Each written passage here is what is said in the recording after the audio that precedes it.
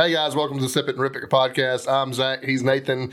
You can find us at Sip It and Rip It on Instagram or at Nathan Skedios. I am still temporarily off of social media.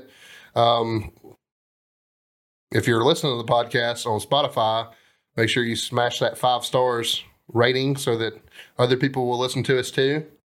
Because there's only a dozen of you or so that actually do listen. I need to pull up stats one day and be like, hey, this is exactly how many people listen. So exactly no one. No, it's not. It's not exactly no one. Yeah, I listen. We get to play a piece from ourselves. So there's 8 people that listen to the podcast worldwide. So just a little side topic here. You had a birthday yesterday? I had a birthday yesterday. Yeah. I'm 34. We celebrated it yesterday. It was actually my birthday yesterday. Oh, it was? Okay. And we celebrated it. We had a good time. Relatively tame for our group of people, which is not for me. Yeah, it was pretty wild. Probably pretty wild. I wouldn't say wild, but I mean, I don't do anything. So. That's a good spot in Guntersville, though. I've always traditionally gone to Huntsville or Birmingham for something like that, and Guntersville's just a really solid fucking town. It's pretty. It was a good time. Didn't do everything we wanted to do because we waited 3 hours on the restaurant. Right. But not to their own fault. They were just really busy. They were just really busy, and it was good when we got in there. Yeah. I feel like it was fine. We had good service and everything was good except the bathroom. The bathroom, like I said, could have used a gallon of bleach and a hose. But I mean, you can tell it was a really nice bathroom. But you could tell the bathroom told the story of exactly how busy they were. Right. Because like when we got there, Justin and Shannon said there were 200 people in front of us. Oh God! And it was at that time was a 3 or 3.5 hour wait. When I actually put our name on the list, it was a 2.5 hour wait, and that gave us plenty of time to get real good and drunk before we got to dinner. And then I'm in a nice establishment shooting spitballs at one of my best friends. So yeah, that did happen. That happened times. Absolutely. I didn't drink to the point that I couldn't remember anything. Yeah. So. But I could tell when we were in the brewery that I was getting pretty plotted. I was on my way, buddy. You were a few more drinks out. Yeah, I mean, I definitely could have had a few more. But I think I had about 6 snake handlers at the brewery, and then one of Madison's drink because she actually ordered 2, but the whole time we were planning on splitting them both. Yeah. So we had to drink a piece of those. She was my battle buddy. She was sitting next to me. So I was pretty boring and just got a whiskey and Coke. But I saw that coconut, Drive Me Coconuts. Was it? Yeah, good? That's what we had. So it was basically. Was it basically a pina colada? Well, or a blue Hawaiian, but it was prepared a little bit more like a pina colada because it was like actual coconut cream and stuff, not just coconut rum. But same. It was pineapple coconut, same shit. You know what I mean? It's in all those drinks. So it was good. It was solid. Yeah. I am 100% unapologetic about my love for girly drinks. Now, I drink plenty of whiskey to make up for the fact that I like my girly drink from time to time. And that's just it. And we may have turned Justin and Shannon on to the Shanky's Whip. Oh, did they get some? I don't know if they got some or not. But I know they look pretty fucking intrigued by it, to be honest with you. Yeah, I'm gonna have to get some more of that soon. Yeah, we need more old fashions made out of. You know what we need to do is I need to get some for meat day, for your meat day. I wouldn't tell you no. So it'd be good deadlift whiskey. It'd be good deadlift whiskey. Yeah, it'd be real easy to shoot. It would be real easy to get down. Yeah, if you show up Saturday morning with that, we're gonna have a good day anyway. But right, it'll just be a little better. We got so much going on now that I'll be honest with you, in a really weird way, Saturday's kind of at the back of my mind. To be honest with you, I mean it just is what it is, and we'll elaborate more on that later. But. Yeah. But we've been talking a lot about alcohol, but not what we're drinking today. Yeah, absolutely. So I'm rolling with Trim Tab again. I like my Birmingham beers. It's Imperial Paradise Now. The regular Paradise Now is one of my all-time favorite beers. The Imperial is just a little bit stronger, same basic flavor palette though. I like it. It's a good one. So I've got Bourbon Barrel Drafty Kilt. Yeah, that's Monday Night Brewing. They're out of Atlanta, but they have a tap house in Birmingham, so they're local-ish. Semi-local. Yeah. But it's pretty, I mean, for a beer, because I'm not a big beer drinker, it's pretty solid. It's got boozy, right? Yeah, it tastes more like it kind of tastes like a coffee bourbon almost, if that makes sense. That makes sense. Like the back end definitely has more coffee flavor. You and Desi didn't go to Queens of the Beach with us, did you? No. So we hit up a brunch spot that had... and I don't remember. I think it may have been Makers, but they had a hot coffee drink that was brown sugar, black coffee, and Makers. And that's actually like what it tastes like. That's pretty much what it tastes like. Yeah. Now it was served hot, like a real, like a real cup of coffee. But yeah, that's pretty much what that tastes like. It's fucking good. Yeah. It was a shock to me to go from this one to that one. Because it was thinner. It's a lot thinner. It's not near as carbonated as that one, and then that one's like way boozy compared to this one. It's definitely. I didn't see the ABV on it, but it feels like a really heavy beer. You know, 8.5. Yeah. So I mean, that's pretty. That's pretty. That's a pretty up there for a beer. Yeah. I mean, they don't normally go over 12 or 13. Yeah. So, and that's rare. So, it is what it is. But yeah, I like these. They're good. Not solid. Bad at all. Yep. So, Jim, you were at the end of your prep. You officially finished prep yesterday. Yep. So I had second to last warm up on squat yesterday for 2 singles. They move like shit. But I think anybody that's gone through this process knows that everything moves like shit at this point. Yep. Bench press also felt like shit, moved like I could have thrown it through the ceiling. Didn't really have a problem with power. Definitely got a right pec strain started. But I think it's going to hold up through Saturday, especially given I bet I don't press more than 2 plates this week. Yeah, I doubt it. Going to be probably commands and some light work. Yeah, I mean I know that he's going to do some things to keep my fitness up, but but I bet I don't squat more than 3, probably don't pull more than 3, probably don't press more than 2 if I had to guess. I'd be very, very surprised if I touch 4 plates on something, it'll probably be deadlift, but I'd be very, very surprised by that. Yeah, so. That from what I have seen of his programming, I don't think he will program you that high on a deadlift, especially the week of. But I mean, I wouldn't think he would either, but you never can tell. I mean, I think I could survive a 400 to 450 pound pull. I don't think it's going to ruin Saturday for me. No, I don't think it'd ruin it for you. It'd just be a little odd, I think. It probably would be. But like I said, I guarantee you have something to keep my fitness up this week. Yeah, so. for sure. But yeah, I mean, like I said, strangely enough, not too worried about Saturday. Those opinions will change when I get there. Yeah, when it's an immediate problem. But right now, for me, it's not an immediate problem. That's Saturday. That's Saturday's issue. So we'll worry about it Saturday. Yep. But I mean, I think I'm going to meet my goal if I'm being perfectly honest. Definitely had a lot of firsts this week. New PRs in bench press. Never was programmed in a chance to PR my deadlift, so don't know where it's at. But new PRs and squatting and bench press, and both of those things put me on track for my 15. So, and I think you'll smoke 15 if I'm being honest. I think I think it's in the cards anyway. I think he's going to send you out for a 9 for 9 day, and you're going to break 15. Yeah, I mean, I think it's going to take. I honestly think looking like because of my bench press deficiency, it's going to take 615 plus, but because my one rep was 380, it ended up being 385. But it was fast, and the only reason why I didn't go to the end of my cap is because that's when this pec strain kind of started, and I was just kind of. I guess that's you set a 15-pound PR in the gym, then everything after that you're playing with house money, so like you might as well just like cash out and walk. Yeah, like it's the smartest thing to do. Yeah, so and that's what I did. So. Is what it is. For me, didn't really get any PRs, but my squat, I did 395 for 8. I'm following my progression plan. It's going really well. I feel absolutely terrified every single time I go up to any of my top sets, but I've just dominated every single top set I've started. You have. So I did 395 for 8 on squat, 295 for 8 on bench, and 505 for 8 on deadlifts. All of them were super. Yeah, that 395 on the squat, that's as good as I've ever seen you handle volume. Yeah, it was good except for, and we talked about this already, but not on the podcast. There's some shaking, some imbalance coming down. We think that we've discovered it could be a glute issue leading to some hip instability, but definitely on my left side, because every time I did single leg movements, it was my left side that was weaker and shaky. Yeah. So we've isolated that to, at the very least, on my left side, and it probably is somewhere in the glutes or the hip. Yeah, I'll say this too. Just touch on it, just for a little bit of advice for everybody, because this is pertinent to a deadlift podcast, even though he's talking about squats. Anytime you're feeling some like instability, like if you're seeing knee valgus in your squat, you can see knee valgus in your deadlift too. But if you're seeing like inside knee cave, that's what knee valgus is. in your squat.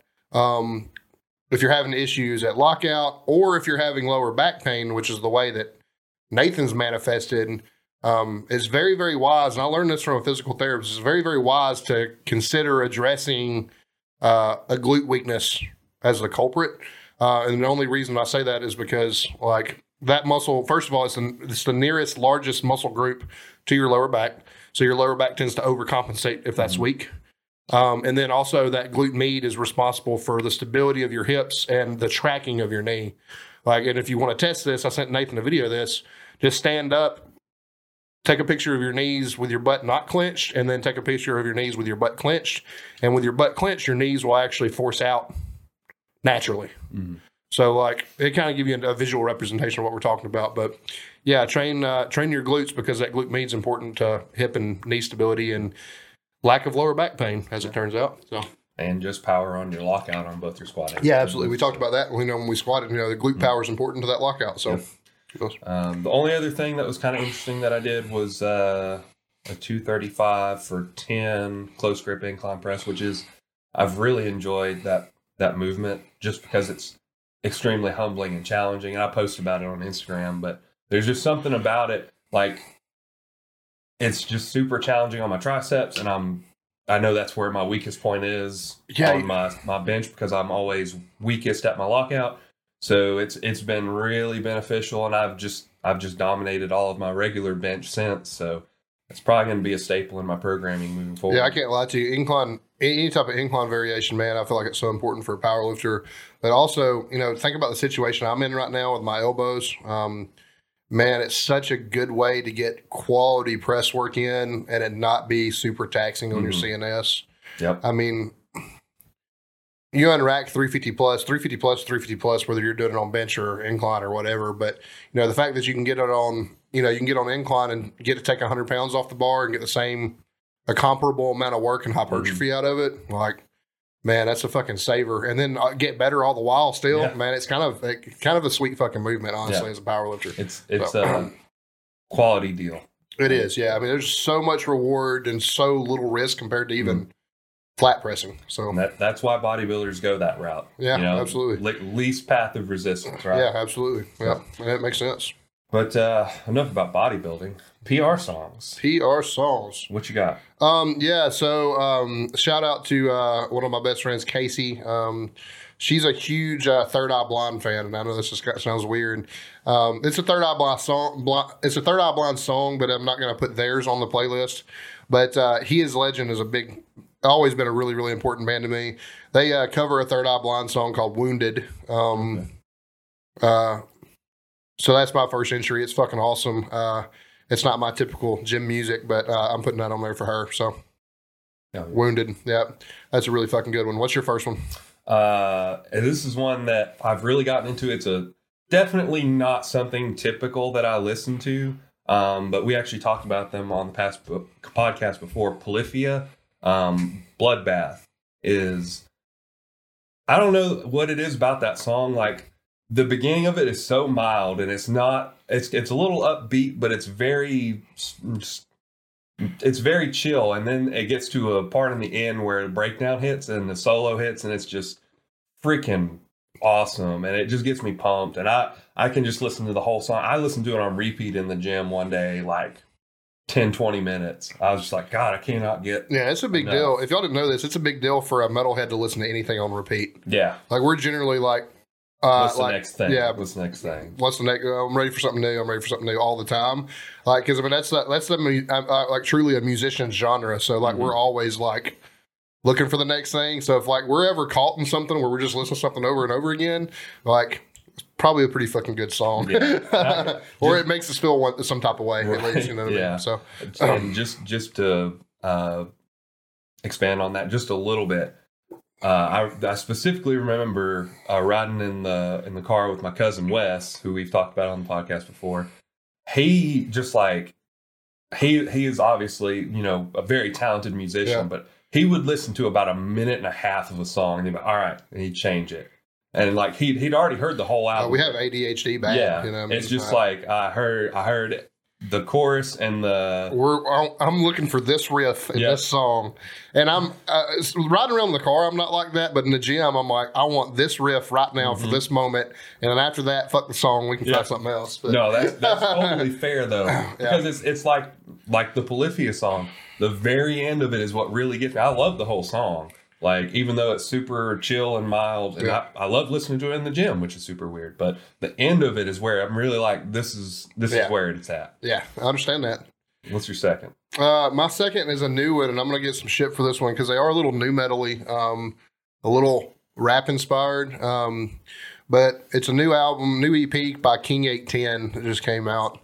There's a song on it called Isabel, and it just fucking rips, dude.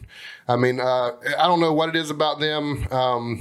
It's a texture thing. It feels new listening to it. Does that make sense? Mm-hmm. Like, it feels like sounds and textures I haven't heard. It's familiar in a way, but it feels...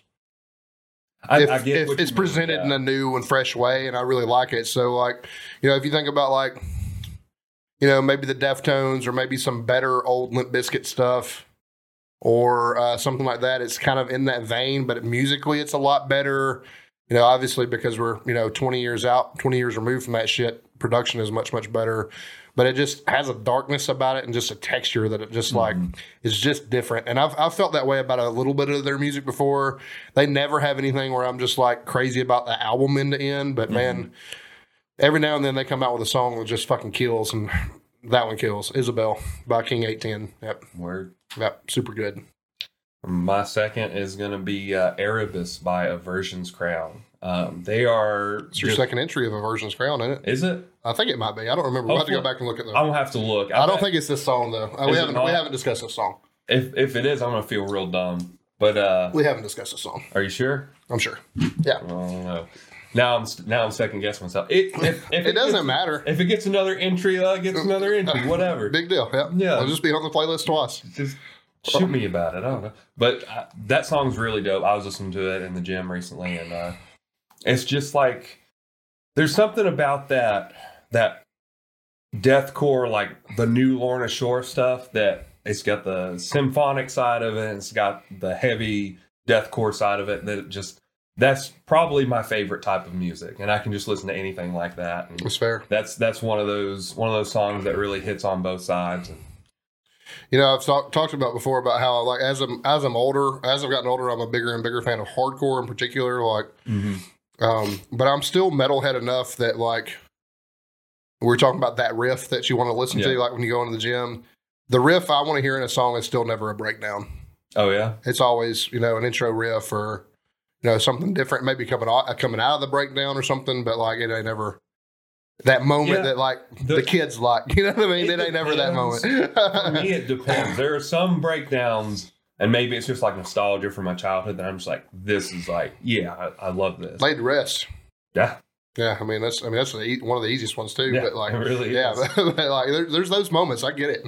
But yeah, I think a lot of that for me is nostalgia. But there's not. I feel like, at least in the music I listen to, there's not quite as many actual breakdowns. Like, like it will in the way we kind of thought of them as a kid. I guess you know what I mean. But chug. Yeah, I mean it's like for real. That's still not what I'm. That's not the moment in a song that I'm looking for. That's not what necessarily pumps me up anymore. So for me, it's like it'll either be like a lot of emotion surrounding a moment in the song, or it'll be like lyrically there's something powerful or something like that. Yeah, so there's a couple of bands, like most of the time it's a riff.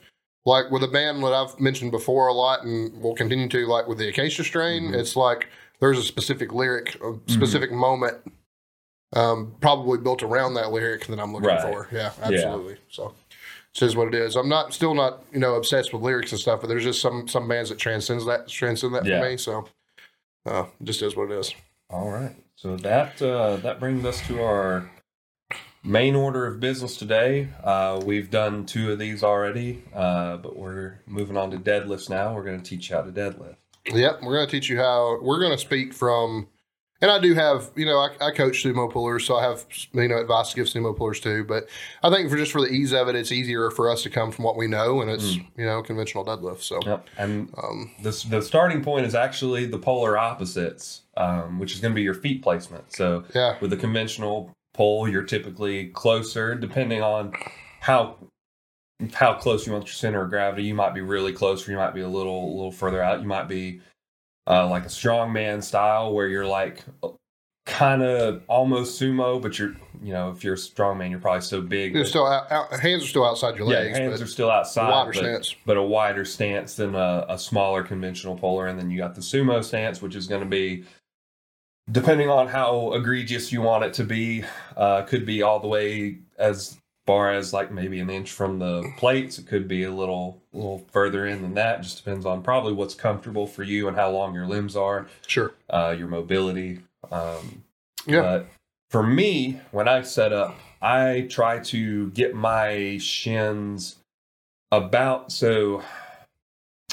right where the knurling starts. Mine are inside the knurl, but I agree. Yeah, I'm basically using the knurl as a box. Yeah. Treating it like a box, if that makes sense. Yeah, mine typically are either inside or right there where it starts. And then I want to keep myself, it's typically what they want you to do is the bar mid-foot, like bar over mid-foot. Yeah. I get a little closer than that. I get to about where it's directly over, like my shin's still not quite touching it, but it's pretty close to my shin. Yeah. I can't really quite. Yeah, I understand. I'm a proponent of, if you're, and this is not me, unfortunately, I'll tell you the changes that Ron has made in me in this in a second. I'm a pretty big proponent of, if you have the back mobility, if you have good posture, I want shins against the bar. Yeah. There are reasons now I realize that, to not do that. Mm-hmm. Midfoot's been talked about and stuff, but I typically like a pretty compact setup out of all my conventional pullers for the most part. I'll say this, and I don't mean to backtrack, but one thing I do, actually with a brand new person, I don't teach on a bar at all. The first thing we do is perfect a good morning. Yeah. And the reason being is because we're probably going to get especially for a conventional puller, probably going to get a better idea where their stance like naturally kind of wants to be. Because, if you're performing a good morning versus a squat, you're probably a little narrower and you probably are toed forward slightly more.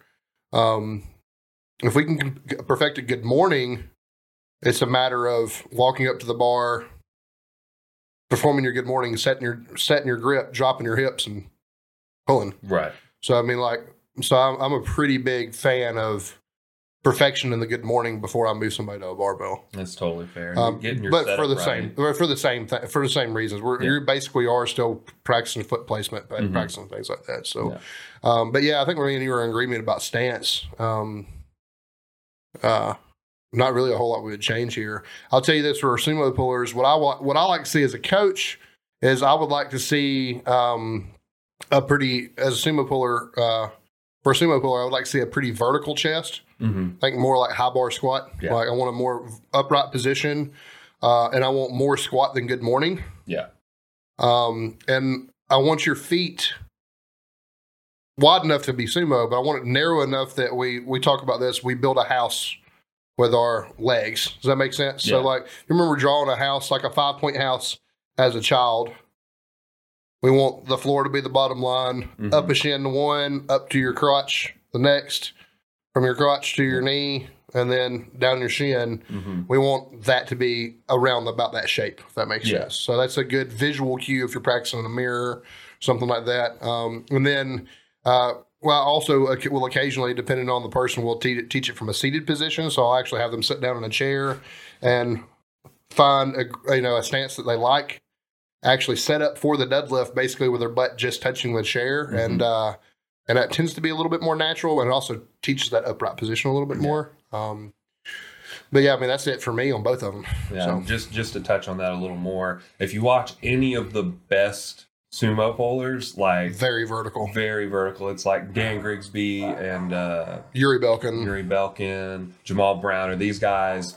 Super upright torso, and it's more like a leg press, like you said, than like a good morning. Yeah, absolutely. So keep that in mind if you watch back your pulls, if you're a sumo puller and you're not quite as vertical, that would be a working point. Because the more vertical your chest can be, the better position you're going to get into.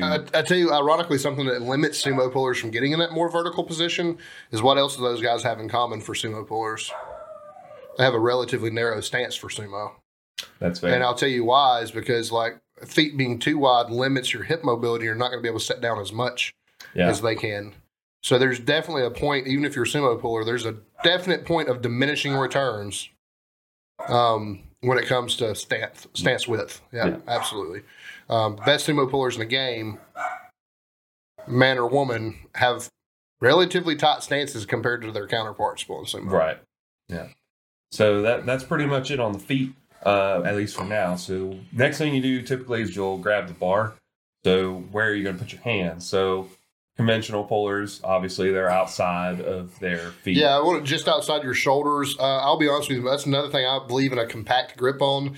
I don't have anything here to demonstrate, but the wider your grip is, as a tall person especially, the wider your grip is, the further you got to pull it. Mm-hmm. So I literally, even as big as I am, and I'm much bigger than Nathan, like 50 or 60 pounds bigger than Nathan, I am pretty much, well, I may be mixed, so it may be my pinky, but I'm pretty much index finger on the end of the knurl on both sides. Yeah.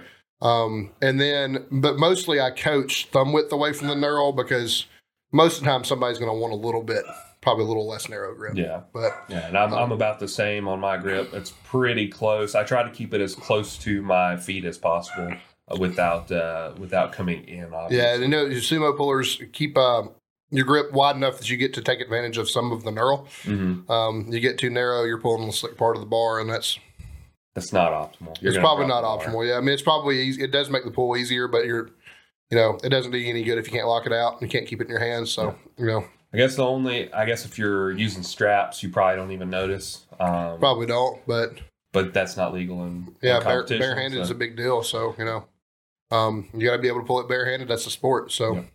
Now, if you're just sumo pulling for fun or for whatever, I mean, reason. I'll be honest with you. I mean, one of the mechanical advantages is the narrower grip. Yeah. So, and I've seen people pull plenty of ways, and you just do what you're comfortable. But I never want to lose a grip. I never want to lose a deadlift because of my grip. If I lose a deadlift because of my grip, I'm probably going to go home and consider eating a shotgun. You know what I mean? Like, even if it tears your hands up. In competition, I don't care if it tears my hands up or not.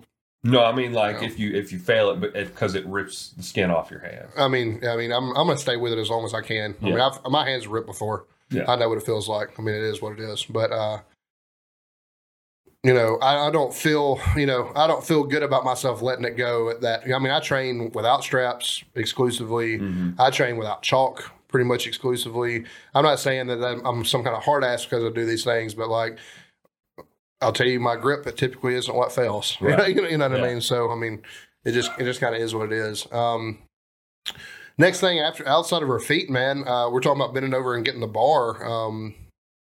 Is that where you're at on this? We're talking about grip width and everything? Yeah. Getting the bar? Yeah. So I actually like to people, and I have to credit Ron for this because this is something I started myself, but what I like to see is I want a good morning position. So basically you're at the bottom of your good morning, you're setting your grip.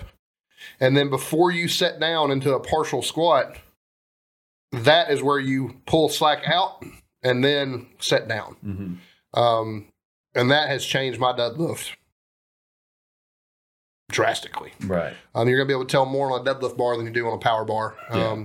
So, you should know that. But just practicing that motion and just having so much tension. I'm to the point now that, when Ron first started teaching me this, I could float about 225 in my starting position. Now I can float 405 in my starting position. So I'm pulling so much slack that it's good for 400 pounds.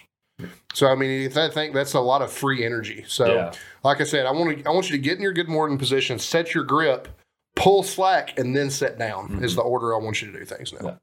So, what's next? Let's see. Next. So you've got your slack pulled. Really, you're probably in a good position. Maybe, I guess, in that order, it might be incorrect, but my next thing was, big breath and brace. So yeah, and that depends on the person. Right. Yeah. Some people don't want to breathe until they're all the way like at the bottom. Some people want to start maybe even before they touch the bar. Yeah. I'm a little bit of a grip it and rip it puller, so I'll take my last big breath before I even touch the bar. For me, I'll get the bar, I'll get into my position, and then I'll take a big breath and brace, and then I'll pull the slack out and then stand up with it. I just don't feel, and like I said, this is very individual. I don't feel like I brace well at the bottom of a deadlift. So if I can get braced and my breath set before I ever put my hands on the bar, it's good. But I mean, you've seen me pull. Me and Austin pull very similarly. If it's going to go, it's going to go violently. Like Right. we pull with a lot of speed. We do everything we're supposed to. Slack pull happens, all that stuff happens. But like we typically are pretty fast and violent pullers, though. So. And that, I mean, once you get proficient at it, like you can't afford to do that. Right. When you're first learning or you're intermediate or whatever, and you haven't been deadlifting for very long, you just can't rush the steps. I know when I would rush the steps, my deadlifts would always look worse. Yeah, absolutely. I mean, you shouldn't be rushing any of this, right? Ever. And I can tell you, it took me slowing the movement down to get the slack pull and everything down, to make sure it's. And even now, like if he has me multiple reps in a set, and of course I haven't done that in weeks because I'm in prep. Right. I've been pulling singles, but when I was pulling multiple reps, like I would literally pull one, step away from the bar, walk up to it, do my whole setup again, pull another one. So it was basically like, instead of being a set, it was really like a cluster. Right. Like, so if he had me doing a set of 3, it was like one, about 5 seconds break to reset, 1, 5 seconds, 1, 5 seconds. So it's not like I'm taking a breath really or taking rest, but I was tried to be very methodical about learning to get that skill down. And I'm still not that great about resetting at the top of a deadlift. Back in that position. I still kind of have to walk away and get back in position for it. So take your time. Yeah, you're right about that for sure. Big thing about that is, though, it's a 1-rep sport. So the more you practice single reps, the better you get at single reps. I don't really feel bad about that because, I mean, like we don't have a touch and go sport, like you said. It's always easier. The second rep's always easier than the first on deadlift. It's one of those weird ones. But if you're always pulling from a dead stop, then you're always training the first pull, and that's what that is the sport. So, and that's one of the biggest things that Ron's changed in me. To be honest with you, I don't pull anything touch and go ever anymore. Although I will say, this is not arguing with him so much as I think there's a lot of hypertrophic value in staying on the bar, especially in lighter weight ranges. Yeah. But especially if you're grip strength, but. For the sport as a whole, when you get down past about 5 reps, you should absolutely be resetting every rep. And I will say this, I saw something, I think Juggernaut posted, it was a Chad Wesley Smith video, and he said that there's a time and place for both, right? So if you are like really weak at your lockout, if that's where you're going to fail your lift, there's nothing wrong with touch and go because you're going to be able to pull heavier weights at the top. And because you're not going to be spending so much energy at the bottom at a dead stop. Right. So you'll get more practice with your lockout. You'll be able to have more load on your lockout. Whereas opposed to if you are bad at the bottom, you should be resetting every single time because you want to get more practice. Yeah, that's a good point. It's like everything we've also talked about. There's a time and a place for literally pretty much anything you can do. I mean, I'm coaching a football player right now. One of the things I taught him the other day was bench press. For the sake of carryover to his sport, his bench press just is going to look a lot different than ours. Right. There's no reason really for him. There is some reason, hypertrophic reasons and power reasons for him to pause a bench press, but he doesn't really have to do everything to full competition rules.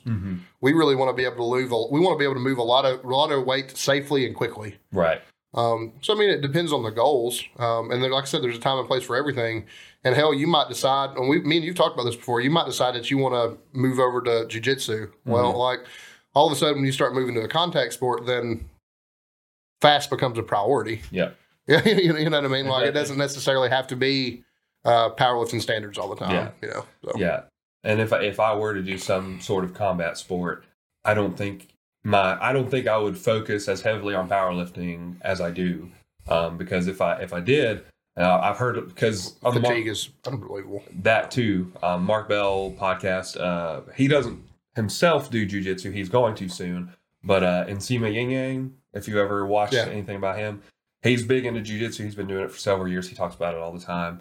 He does a lot more like loaded movements that put him in a weird position, like he would be getting in if he was in like if someone got him in some sort of hold or something, like just weird spots to strengthen his muscles there so that he was telling a story, and I can't remember the specifics, but he basically said because he trained this, when someone put him in a position that would normally cause somebody to tap, he felt comfortable. And he was just like, I can just sit here and wait this out until I find a way to get him get out of it. Yeah. So if you are doing jiu-jitsu, that is definitely a goal, is flexibility and strength in awkward positions. Yeah, absolutely. That's a good point. Like that just proves the point that there's a time and a place for everything. You know what I mean? The touch and go deadlift's not necessarily it's not necessarily a bad thing all the time. No, it's not wrong. It just has a place. Yeah, absolutely. And I'm just being honest with you. If you're 6 weeks out, that's probably not the place. It is definitely not the place if you're 6 weeks out. So we kind of went off on a tangent there. We did. But so we were. I was trying to talk about breathing and bracing. I don't know if we ever even. Yeah. So I mean, we touched on that on squats and bench a little bit, like the 360 breathing to your junk. Yeah. Because I got roasted for sand balls. Yeah. Somebody was like, I ain't got balls. Well, breathe into your junk. Yeah. It's the same process. You want to expand as much of your abdomen as possible, 360 degrees up and down, like we talked about that. That's where the breathe into your balls come into play. Junk. Breathe into your junk come into play. I got you. But, that very much is, I'll be honest with you, because I breathe at the top, there is some probably energy leak there. Yeah. It's probably not ideal to breathe at the top, but if that's where you're most comfortable. I'm thinking about putting as much pressure into my balls and into my belt as I possibly can. Yeah. Like I want to expand as much pressure as I can. I can hold my breath for that long. It's not a problem. I typically breathe out about my knee anyway. So like I'm not losing a whole lot of oxygen. I'm not holding my breath for a really long time. But I mean, that's, it's the same principle that applied to both other lifts. Yeah. But we do have to touch on it because it is important. Yeah, I mean, it's important. Like I said. Keeps you stable. It keeps you from energy leak. I'll be honest with you. At the top of your brace, you should feel like that belt's going to snap you in half. Yeah. It shouldn't be that tight, just clipped and walking around in it. Right. But when you're actually braced appropriately, it should feel like that thing's going to snap you in half. Yeah. It should definitely be in contact, and you should feel it. It should be noticeably. There's an art to belt tightness, but my preference is you should be able to put 2 fingers in it with it clasped. Yeah.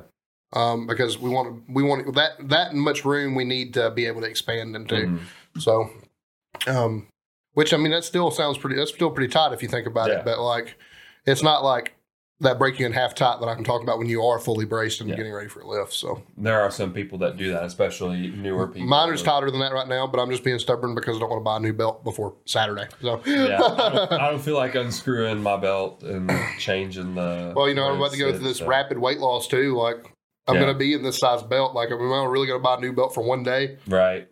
Yeah. Fuck no. So we got our big breath embrace. So some people will roll the bar to their shins. Some people will push their shins to the bar. I am more of a push my shins into the bar puller. I feel like that is more optimal, but realistically, as long as you do everything correctly as you start the lift, the bar placement is going to be in the same spot. The only reason why people will like to push their shins into the bar as opposed to bringing it to them is that it's less likely to move out of place. So I have one really good deadlifter that does the Eddie Hall rollout, and I know the rationale there is because that physical rolling out of the bar and then rolling it back in helps them set their lats. She gets away with it because she is so fucking excellent.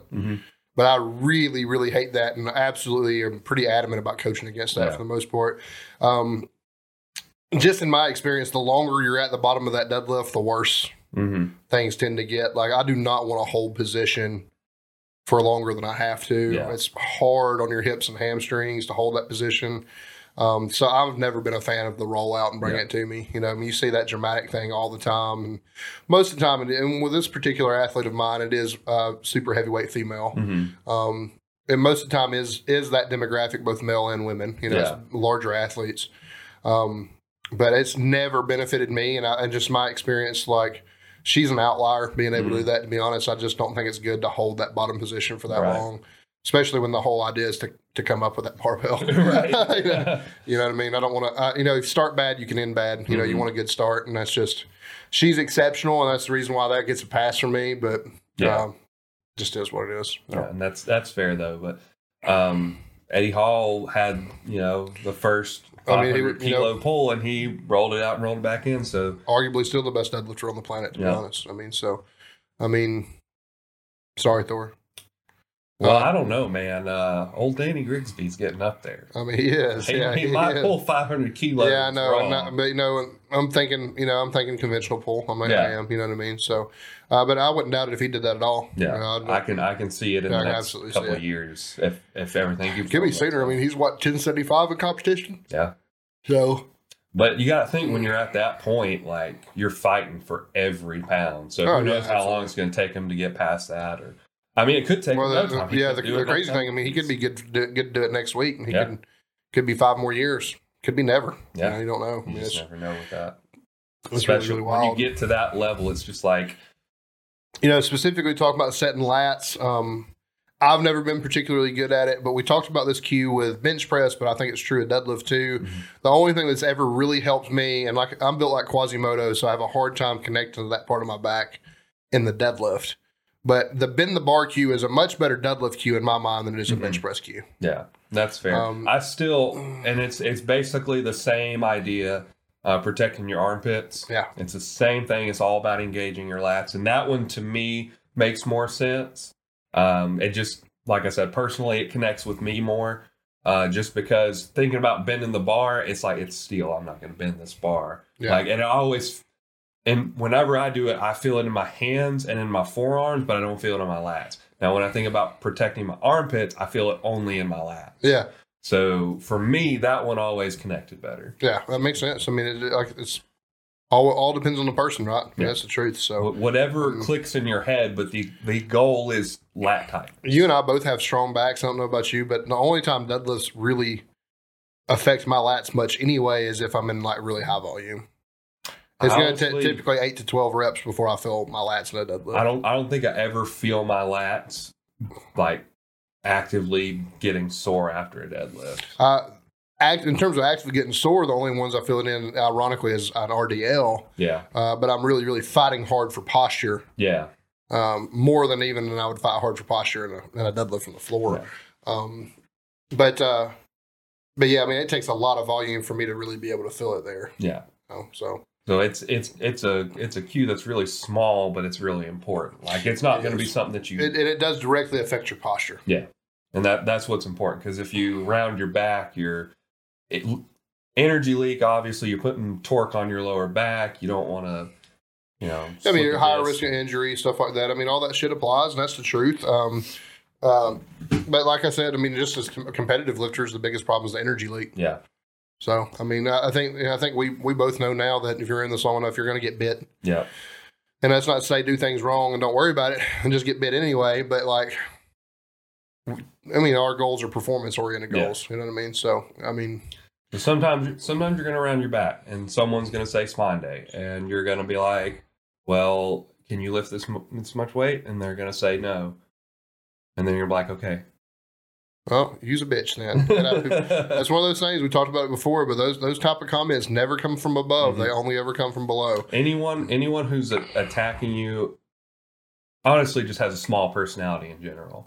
Like someone who's better than you is probably going to be like, "Hey, that was a good lift, but you rounded your back a little bit. You can do X, Y, and Z to get better." So look for those comments. Don't look for the spine day comments. Those people are probably 120 pounds and can't lift. Subprimals. Yeah. We'll that's that kid with the broccoli hair in the corner of the gym, like mad as fuck because we rep 225 for sets of 30. Mm-hmm. It's the same demographic of fucking people. And they're struggling to get their one rep. People worried half as much about themselves as they do about other people. They could get a lot better at the sport a lot fucking faster. Yep. Very true. Fucking stay in your lane. So we already touched on this because you start your slack pull at the top before I set my hips, before I sit down. Now me, when I pull out the slack, I'm already down. I'm basically in the position to pull, and then I will pull the slack out of the bar. So I've already and I wrote this down in the way that I would walk up to a deadlift. So that's why I'm going in this order. But I'm already down. I've got my shins against the bar. I've got my lat set, and then I'm gonna get that slack pull. And it's really hard to do that on a straight bar. On a stiff bar? Yeah. It's just. I'll be honest with you. That's the reason why that Ron cueing it at the top instead of in the middle has been so powerful for me, because it really still feels effective on a stiff bar. Yeah. You know what I mean? Like, it still feels like it's going somewhere. You know what I mean? So, and you can still, I don't know, I feel like you hear people all the time talk about, and I know that our listeners maybe haven't heard this, but we're to the point that we're around other top level intermediates or super advanced lifters now, like when we're communicating with them. But you've heard it said, wedge yourself under the bar. That getting cued at the top where Ron started cueing me, and now where I cue my athletes, like, really helped me like envision that, because the slack pull is there, and then when I drop my hips, that's me physically wedging under the bar. Does that make sense? And that's exactly what it feels like, to be honest with you. I mean, I can't really say, all these cues, like the way you verbalize them to somebody, like, clicks different for different people. We've talked about that. But there really just, for me, isn't a better way to put that. Yeah. No, that makes sense. If you're going to drive home the wedge under the bar cue, that makes sense, because they're slack out of it now, and now you're basically shoving yourself in position. And it's super fucking tight. And honestly, it feels like a safer pull. Yeah. I mean, there's nothing wrong with where you pull slack, but that's just the way I'm, No, I mean, he's got me programmed that way now, but that's been more effective on a stiff bar, because I feel like it's a little bit more of a violent slack pull. I can't lie to you. You know what I mean? So. No, I think that's something worth looking into personally. I think I might actually try that next time I deadlift. I mean, I'm not gonna lie to you. The first time you do it, it's fucking weird. Yeah. You won't like it the first time you do it. Yeah, definitely not be something I'm doing with my top sets, but like warming up, I may give it a try and see how it feels. See if I like the way. And the biggest check for that is, it's an Austin Blair cue before it was a Ron cue for me. But if the bar's hovering before you pull it, when you hit your 1 plate, 2 plate, 3 plates, you're doing it right. Yeah.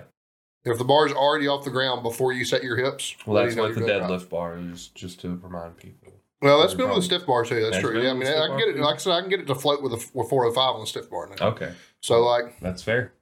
If you can get that, think about it on a bendy bar, it's less likely to float because it's going to stay on the ground more than likely. You're going to pull more slack out of the middle of the bar. Yeah. But yeah, I mean, that's been true of that. But I mean, I can't wait to get on a bendy bar now, because I feel like half the pull is going to be done before I ever have to pull it, to be honest with you.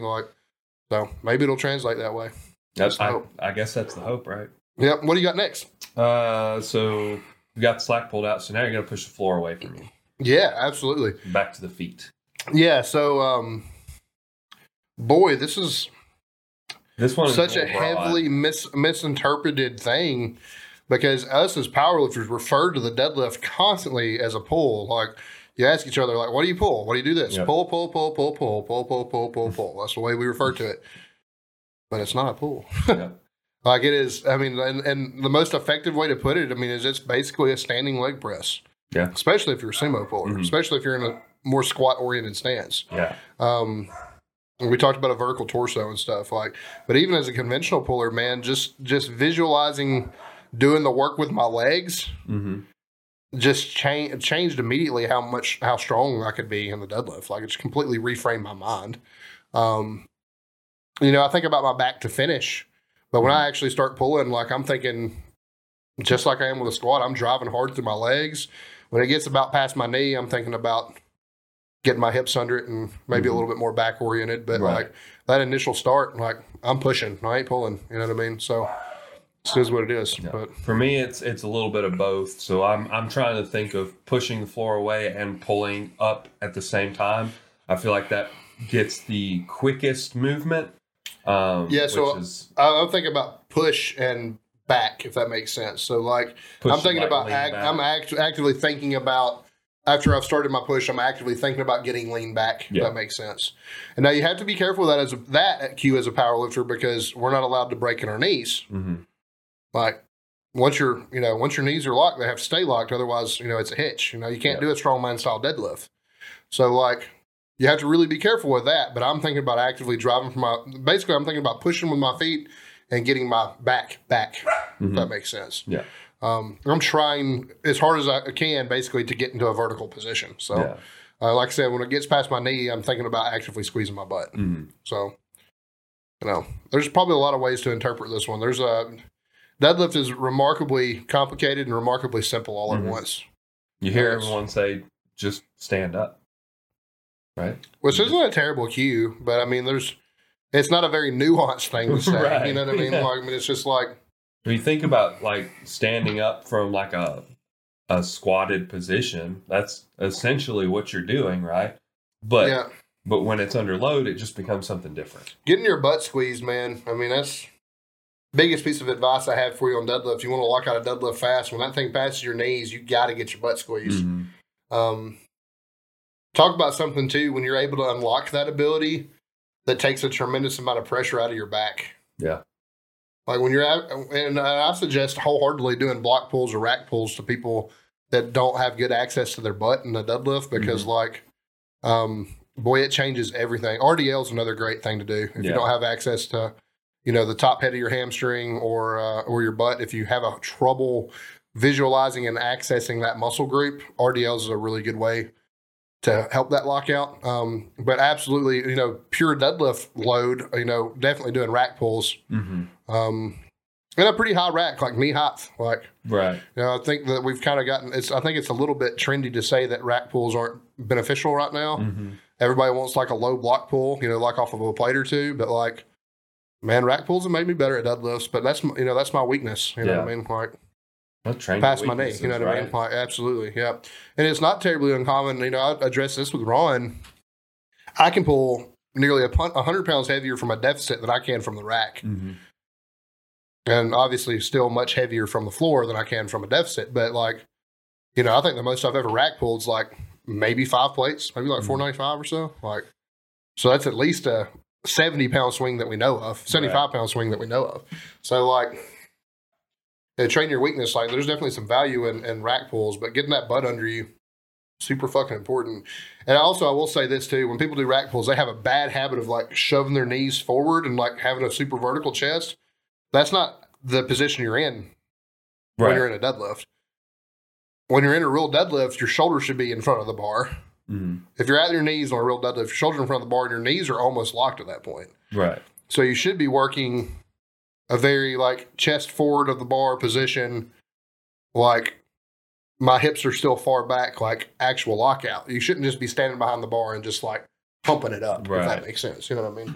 Like, at that point, you probably have very little knee bend left at that point in your deadlift. So if you're doing rack pulls, you need to make sure you're getting over the bar enough to actually replicate that position, and that would happen in a real deadlift, because you shouldn't be behind the bar at that point in your deadlift. Right. If you're a strongman and you're getting red lights in a powerlifting meet, there's nothing wrong with that if that's your sport.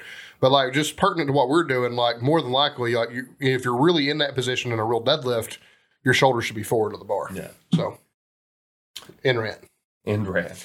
So we're pushing the floor away from us. At that point, where a lot of people have some issues is that they let the bar come in front of them.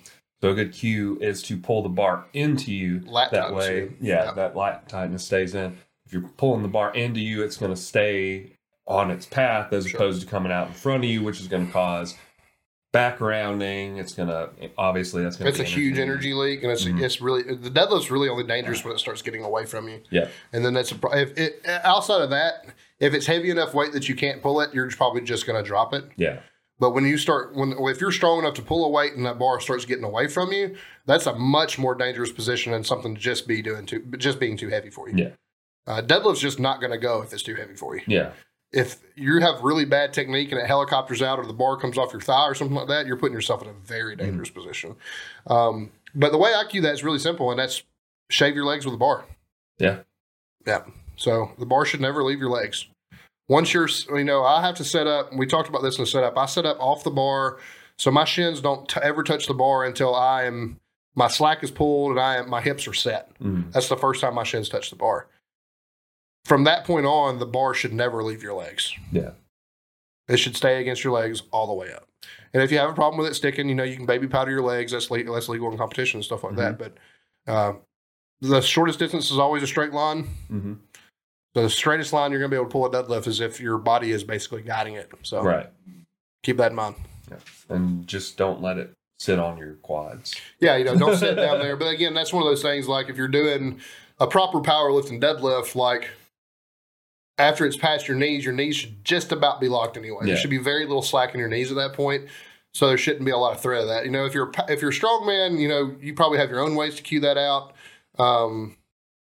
But you shouldn't be, in powerlifting we can't hitch and we can't ramp and we can't support the weight with our own body. So like I said, if you're a real powerlifting position, then your knees are nearly locked by the time it gets to that point anyway. So, yeah, I'm just thinking about ramping. Yeah, absolutely. Yeah, like any powerlifting coach worth their salt. And like I said, I know the sport of strongman is much different, and we really are big fans of it. So I'm not shitting on strongman. But in the sport of powerlifting, if you have a coach worth their salt, they're definitely probably teaching you a shoulders over the bar position up until that point.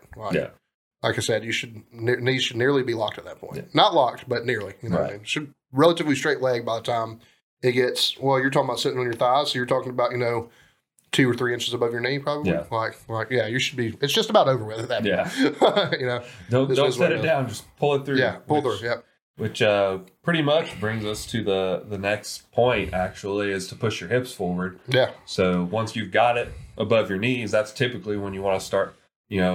Push your hips or flex your butt. Flex your quads is another great. Flex your butt and flex your quads, both great cues for that. Important note: you must flex your quads at the top of the deadlift because you will get red lighted if you don't. For soft knees. Yep, I got that at SPF World Championships. That was my second deadlift. I was very confused as to why I didn't get the lift, and then I looked to my side judge, who was Dustin Green, and he said, "Oh, you just didn't flex your quads. Flex your quads, and you'll be fine." And I said, "Oh, okay."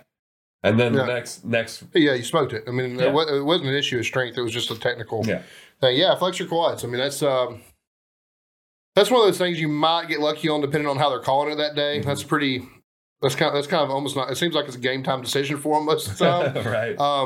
But they cut heads off at that SPF meet for that. The Gary Brewer USPA meet in Birmingham, the Iron City one. Well, I actually think that was Charlie's meet. I'm sorry. Charlie's meet down there. They chop heads off for soft knees. Yep. But yeah, flex your quads at the top. One, it really does help with the lockout.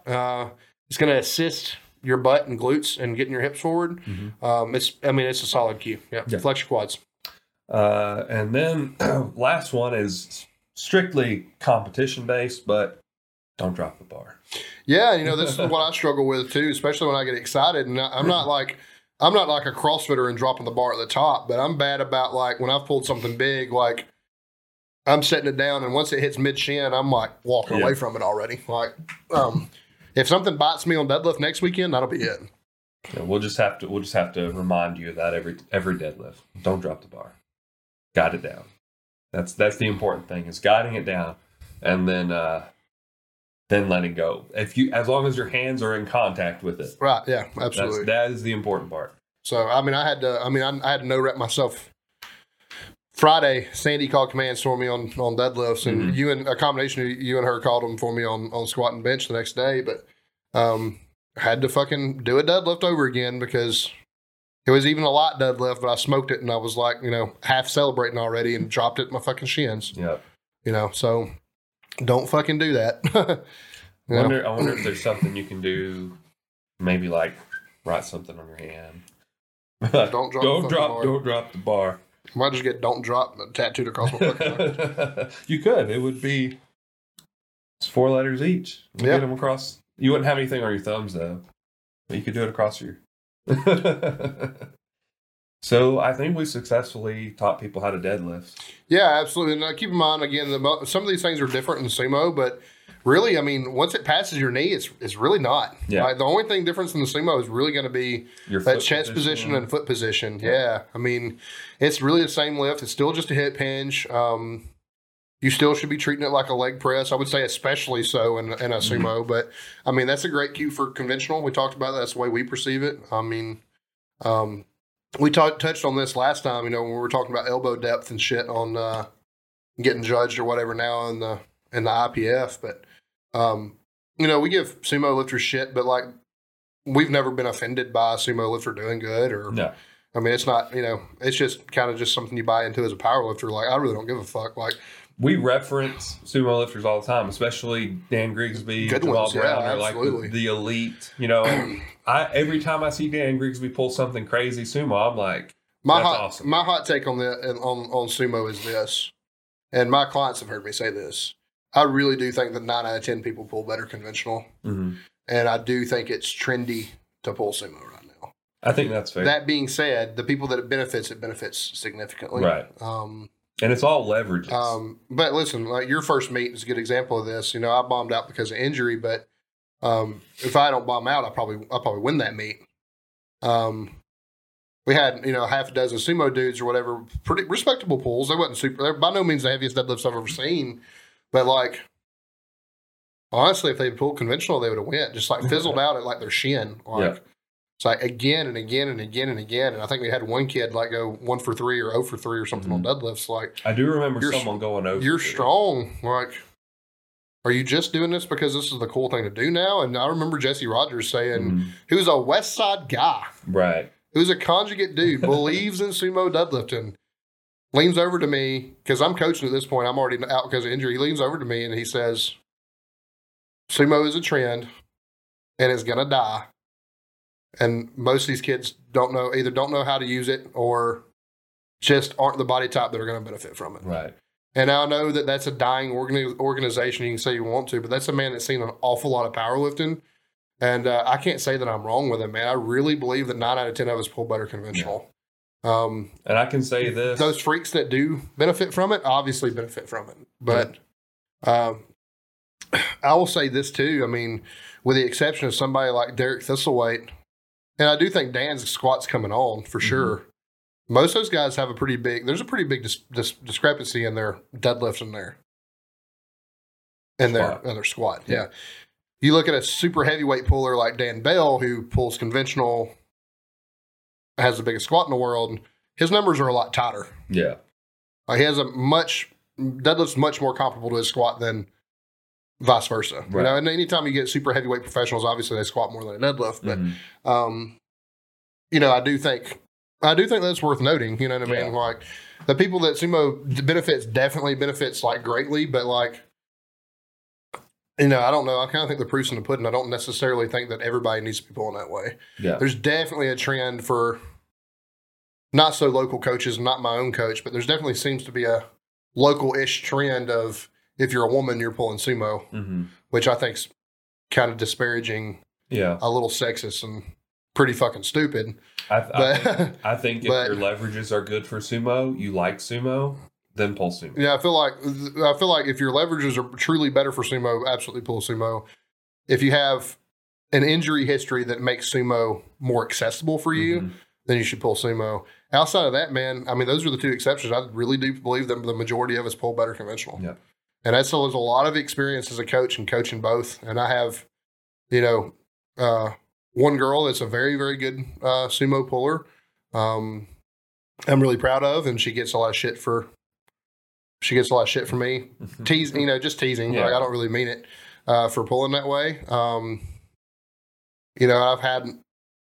I've had girls even with injury that, we've talked about moving over and that just didn't help or benefit at all. Like, I mean, like somebody that, majority of my clients are powerlifting clients, but I have a lot of general fitness clients too. And it's very rare for even a general fitness client to pull better sumo. Yeah. Like, I'm telling you, it's a lot more rare if you're actually paying attention to leverages for somebody to actually be built for a good sumo deadlift than it is a conventional deadlift. And it's also just a very technical lift. So a lot of people who just are just starting, like all these kids that are coming in like, oh, well, this guy pulls sumo and he pulls 1,000 pounds. I'm going to pull sumo. They don't know what they're doing. Yeah, right? Absolutely. They don't get in correct positioning. That's another good point. I mean, both of them can be really good accessory work for the other. Like, if you're a conventional puller, like, there's some benefit, especially in adductor and glute strength. You can gain a lot from pulling sumo. You can gain a lot as a sumo puller by pulling conventional. Done it, been there. Like, made clients do that. Like, there's absolutely reasons for both. I'm just telling you that in general, and this is my hot take, but it appears in my work history, it does appear that the majority of us, whether you like it or not, pull better conventional. Yeah. there's always exceptions to every rule. Sure. I'm not even saying it's a rule, but my speculation is that majority of us can do better that way. And I practiced some sumo for a little while, and I could definitely tell it was a much different lift. It hit my glutes and my hamstrings. It wears my knees out. Never had a knee issue. Never noticed it in my knees, but it was always like my glutes and my hamstrings were just always on fire every time I was trying to pull sumo, which I mean is good because, like we talked about very early on in the podcast today, I have apparently a glute weakness. So you know it was good for the time, and I knew it was helping me with pushing from the floor. So there was a lot of benefit to me just trying it and getting some carryover to my conventional lift. I will say it was definitely an accessory lift because I could only lift about half the weight that I could on a conventional pull. Right. Not to say that if I practiced it for a long period of time, I might not get better, but I could never really get myself into a very vertical upright position, no matter how I tried to, no matter how far my foot width was. Everything just felt really uncomfortable the whole time. Sure. Yeah, I mean, I think about somebody that like Austin, who is a switch hitter and pull people just as much one way or the other. I mean, he really has all the leverages for sumo because, I mean, the size of his legs are, you know, he's a born squatter, so you think sumo would be the natural thing for him. But, I mean, even still, it doesn't edge it out by much, but he's still a better conventional puller. Yeah. Like, I mean, it's... And he said that before. He pulled sumo. It was because of what was it? It was because because of his lower back? Was he like having stress on his lower back? Because I remember he switched. Yeah, you know he's kind of a hypochondriac, so yeah, that may have been He may have been sore and been like, I have low back pain. He had some good pulls, sumo. I can't lie. I mean, like I said, he's only marginally better conventional, but he is better conventional. Yeah. I hate that people say that it's a more technical lift, sumo. I know that it really is, but there's this like growing smugness in the sumo community that like somehow it's like superior. Yeah, I mean, listen, if it was really the superior way to pull it, and honest to God, I mean this, if it was really the superior way to pull a lot of weight, they would do it in strongman. That's true. Because, I mean, listen, they do, you know, I know that there's set rules against it and stuff currently, but if they really thought that they could be, you know, a 1,200-pound puller, I mean, they break records for everything. They can break 18-inch deadlifts. You got, you know, fucking silver dollar deadlifts, you know, that's like a 24-inch pull, like a Hummer tire deadlifts. Like, they're doing all these deadlift variations already. If we thought it was the best way, they'd be doing it competitively. Right. And they're not.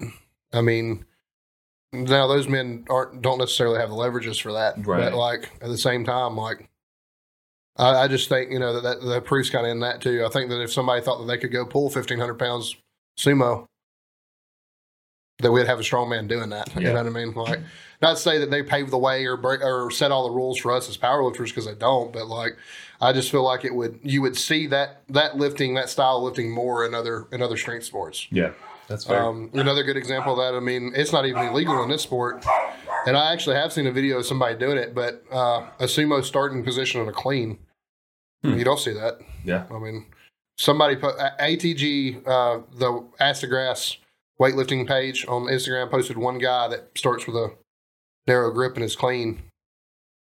That's the only person I've ever seen in the world. Was it impressive? Do that. I mean, it was impressive, but it was solely to take advantage of his leverages and just, he happened to be more mobile that way and, you know, do a little better that way. But, like, you know, I feel like you would. Compared to other cleans. No, I mean, no, don't get me wrong. I think he does represent a country in the Olympics, but, like, and compared to the rest of the Olympic field, he's a very average lifter. Okay. That's so, like, you know, he's not winning gold. Right. Like, he's not going to go beat like Lasha or somebody like that. You know what I mean? Like, that's not going to fucking happen. Like, so, I mean, I just feel like that you would see it translated to other sports more often than you do. Yeah. The best sport it translates to, honestly, is fucking CrossFit. Yeah, sumo deadlift high pulls happens in CrossFit all the time. That's basically a sumo deadlift starting position and then an upright row to your chin. They use those quite a bit. Kettlebell swings, you know, it's beneficial to a kettlebell swing. They do a lot of things in general with a kettlebell in CrossFit. But I mean, even still, you have, elite athletes, whether I like it or not, using that term. You have elite athletes in that sport. No, but none of them are fucking doing it, and it's perfectly legal in that sport. Right. Of course, you're talking about, if you had a deadlift ladder in a CrossFit community, like the top lift's 600 pounds, maybe. Right. Like and honestly, probably that's a intermediate powerlifting deadlift. Yeah. It's not a very strong deadlift. No. But I mean, that's like top tier, in that community. So like, but even still, like you would see them if they thought that there was an advantage. Why don't you see it happen? Like, you don't. Like, I don't know why it's all of a sudden this like fad. Mm-hmm. So I will hold to my statement. I think that the actual demographic of people that actually have a direct benefit of pulling sumo is a very small, elite, and rare community. To be honest with you. Well, I mean, everybody else is kind of pretending. To be honest, we really only see a handful of sumo pullers that are like way above the rest. Right? And to be fair, they are handling weight that is so significant that it's hard not to take notice of them. The first person I remember doing it is Kaylor Woolham's, the first guy I saw pull 1,000-pound sumo. Incredible. Has like a 600-pound squat. Yeah. There's nothing wrong with a 600-pound squat. It's great. Right. But like big comparison. Yeah, absolutely. At least when you're talking about like Jamal and Dan Grigsby, at least they, they're squatters. They're might not be squatters like they're deadlifters, but I mean they're they have really, really big squats. Derek Thistlethwaite, happens to squat more than he deadlifts as a sumo puller, and that's really fucking cool. But like, like I said, we can name half a dozen dudes doing that, and then how many guys can you name that pull conventional that do the same thing? Right. Or close to it. You know what I mean? So, I don't know. I mean, that turned into a shit on sumo episode, and I'm really not, because like I said, I'm not offended by somebody that goes out and does it well. I just think that the demographic of people that actually benefit from it is much smaller than the amount of people that actually do it. Yeah. Yeah. Absolutely. I get what you're saying. Yeah. So I feel like I'm on the same boat. Like, I've never been actively offended. I'll pick at some people for pulling sumo. Like, friends. Like, you're not going to a stranger and being like, "Fuck you, sumo puller." Yeah, nobody does that. Like, we don't. People do it on Instagram. Yeah, they do. Instagram is a toxic place. Yeah, it is. Let's be honest. But like, I'm not doing it. I've never been offended by a sumo puller. Yeah, no. Like, if someone went out there, if by chance, at my last meet, somebody went out there and sumo pulled more than me, I would just been like, cool. Do better next time. Yeah, I'll be like, all right, well, I guess I know what I got to do next time. Like it's not ever really been. To be fair, we're at a point in our deadlifts though. If they are sumoing more than we're pulling conventional, they're probably part of that elite group who actually benefit directly from pulling sumo. Yeah, that's fair. I mean, powerlifting is a small community. We're only ever a couple of people removed from. I mean, I'm coached by a pro, like so. We're not even one person removed from a professional, right? So like. It's a super small community. So yeah, we're going to get our ass drugged by sumo pullers sometimes. We're also probably going to get our ass drugged by other conventional pullers sometimes. I mean, we're just as likely, if not more likely, to go get our ass kicked by another conventional puller. Yeah. So, I mean, if it benefits you, I tell people this all the time. As a coach, we do whatever we got to do to win. Yeah. If you're better sumo, by God, we're going to pull sumo. Mm-hmm. I'm just telling you the likelihood of that actually being true is slim. Yeah. This is what it is. That's fair. So, we got anything else to comment on the deadlift for today's episode? No. I mean, however you pull, and pay attention to this episode. I mean, there is an art to deadlifting. It's not just brute force. I know it feels good because it feels simpler in the moment than other lifts, but it is nuanced, and it does take a lot of practice, and the more you simplify it, the easier it is to get hurt. Yeah, absolutely. Yeah. That's my takeaway from all my years. Like, I can look back 2 or 3 years ago and look at a deadlift and I just cringe. I'm like, oh God, how did my lower back survive that? Some of them were pretty rough, and it gradually got better. I've been fortunate that I had a strong enough low back to survive this long. And it goes to say too, it's not that he's saying don't simplify the cues. Right. No, just don't simplify but you shouldn't lift as a whole. Yeah, don't try to make the deadlift a remedial lift because it's the least technical of the three. That's not fair to you. That's not, first of all, that's not respecting your sport or what you're about to do, and you're also not respecting the fact that more than likely that's the most weight you're going to lift in the gym, and then it will absolutely bite the fuck out of you. Like, so you need a simple approach to the cues, but don't treat the lift like it's the fucking easiest thing you're going to do that week. It's a fucking mistake. It's arrogant is what that is. Now, the podcast is called Sip It and Rip It, but it's not called Get Drunk and Sloppy. And don't. We're not condoning anybody snap their shit. You know what I mean? Like, if you're in the sport, he's going to advance past intermediate. I probably never will. Let's be honest. But if you have a respect for yourself and the sport and everything else, like it's a 30-year sport. You need to treat it with some respect for that reason, but you also need to treat it with some respect because, what we do, while it's not just like the most dangerous thing in the world, it is inherently dangerous what we're doing. And if you fuck up, you'll know about it. Yeah. You're going to find out eventually. Your luck will run out. And I'll say this too, especially when it comes to deadlift. Anytime I've been hurt by a deadlift has never been by big weight. It's always been by lightweight that I didn't respect. Mm-hmm. So another good thing to think about is your initial warm up should look the same as your top set. Absolutely, yeah. You should go through the same processes. As you progress, it should be the same lift every single time. The more you get away from it, the more likely you are to get hurt. I've been more injured on a deadlift from weight ranging from 275 to 405 than I have with weight 400 to 600 pounds. I don't know that I've ever actually been hurt by a heavy deadlift. Now, there's always been soreness. Like, there's no getting away from, when you pick up something heavy, you're going to be sore the next day. It's just going to happen. But as far as like lifting something heavy and something going terribly wrong and getting hurt, I've never had. I will say this too. Most of my deadlift injuries have been wear and tear injuries, like a QL injury, spinal erector, or a lat. Mm-hmm. I've had a glute injury or two, probably like minor glute strains, like enough to make me uncomfortable for about a week and go away. But any major back injury I've had on deadlift has been like accumulated. But that comes from doing things wrong, rep after rep after rep after rep. And that's exactly the reason I say the 275 to 405 rep, the weight range for me, that's reps. That's weight that I can do from, pretty much, 15 to 20 reps across that whole spectrum. So that's, like I said, it's an accumulated injury, but it's also me looking at the bar and saying, oh, that's just 350. Mm-hmm. I can do that for 10, and it'd be 10 sloppy as fuck reps, and then I'm spending the next week, hobbling around, not squatting, barely benching, not deadlifting. Like, it's fucking stupid. Don't do it.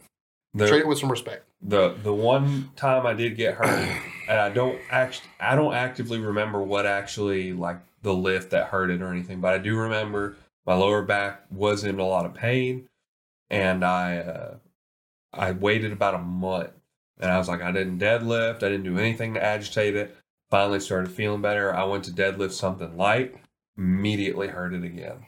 And that's because I just wasn't deadlifting properly. So my luck basically had run out at that point, and I did hurt myself.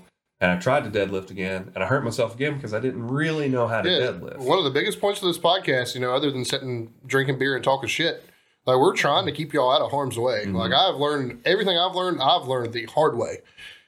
And I'm just telling you that you need to take things, take everything in fitness with a grain of salt. I say that all the time. So you need to take this shit pretty fucking seriously, especially if you have plans to go from novice to intermediate, and then maybe even from intermediate to advanced or pro. Mm-hmm. Like, it will fucking bite you, and it's directly related to how much you respect what you're doing. And that consistency, treating 135 the same way you treat 605 is so fucking important.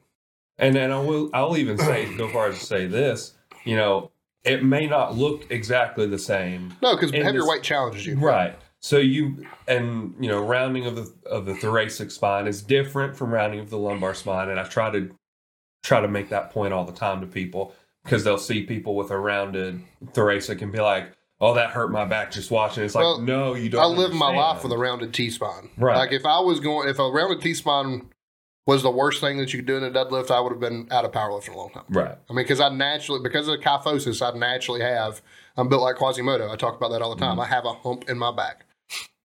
That's not the worst thing in the world. If you're rounding your lower back, man, that's, That's when it gets. And another thing too, like a neutral range in your back is different for everybody. Mm-hmm. If you're seeing a lot of movement in your back in general, regardless of where it's at, change and like obvious changes in posture, that's actually the damaging information. Right. If you're seeing noticeable rounding lower back or mid back, like low to mid back, or if you're seeing your back posture actively change through the lift, my deadlift's ugly as shit. But what you don't see is you don't see my back change positions often unless I'm fuck something up. Right. I mean, so there is a difference between T-spine and lumbar mobility and stuff like that. Like some of the best deadlifters in the world rounded upper backs. Yeah. Just this way. And for those people specifically, it's just an advantage for them because they've learned to start the lift that way. And it adds length to your arm. Right. So it decreases the amount that you have to actually pull the bar up. Yeah, absolutely. So just be safe. If something hurts, just stop. Yeah, that's a pretty like easy tell. Like you start feeling something pulling in your lower back. It may just be soreness, or it may not. If you're a beginner, you probably don't know the difference. You might not. Yeah. So just heed the warning. Yep. Be safe and. Dad joke? Yeah, I guess that's time for Be safe and dad joke. Be safe and listen to dad jokes. I don't know that I really have a dad joke, to be honest with you, right here. I saw so many good ones recently, and I have got to find them again because they were just the bee's knees, as a dad would say. Let's see. We don't need to hear that one. Oh, this one. And you might be looking at it already. This one I wanted to say, this is the one that I saw. Okay, so it was on the news recently that thieves stole 20 crates of Red Bull from the local supermarket. Mm-hmm. Don't know how these people can sleep at night. I mean, I really don't either. I'm really caffeine sensitive. So, Right. Do you know that trees poop? No. Yeah, they do. How else would you get number 2 pencils? Yeah. That's mine for the night. You only sending one? Yep, only sending one. It's about time for me to get out of here, unfortunately. I feel you. Well, I want to do one more. Let's do it. Mostly because it's pertinent to the podcast. Okay. So yesterday, I read an article about the dangers of drinking too much. It scared the hell out of me. So today, I've decided to never read it again. That's pretty much how I feel about alcohol. Apparently, here I am having beer a week out from a meet, and I shouldn't. So It'll be okay. It'll have to be. It'll be all right. All right. Well, I got a 4:30 a.m. wake up call tomorrow. I feel you. So I do not. It's time to go to bed. But that's it for today. So rate us 5 stars on Spotify. Like us on Instagram at Sip and Rip It at Nathan Skedios. Give us a follow. All that good stuff. See you next week. Bye.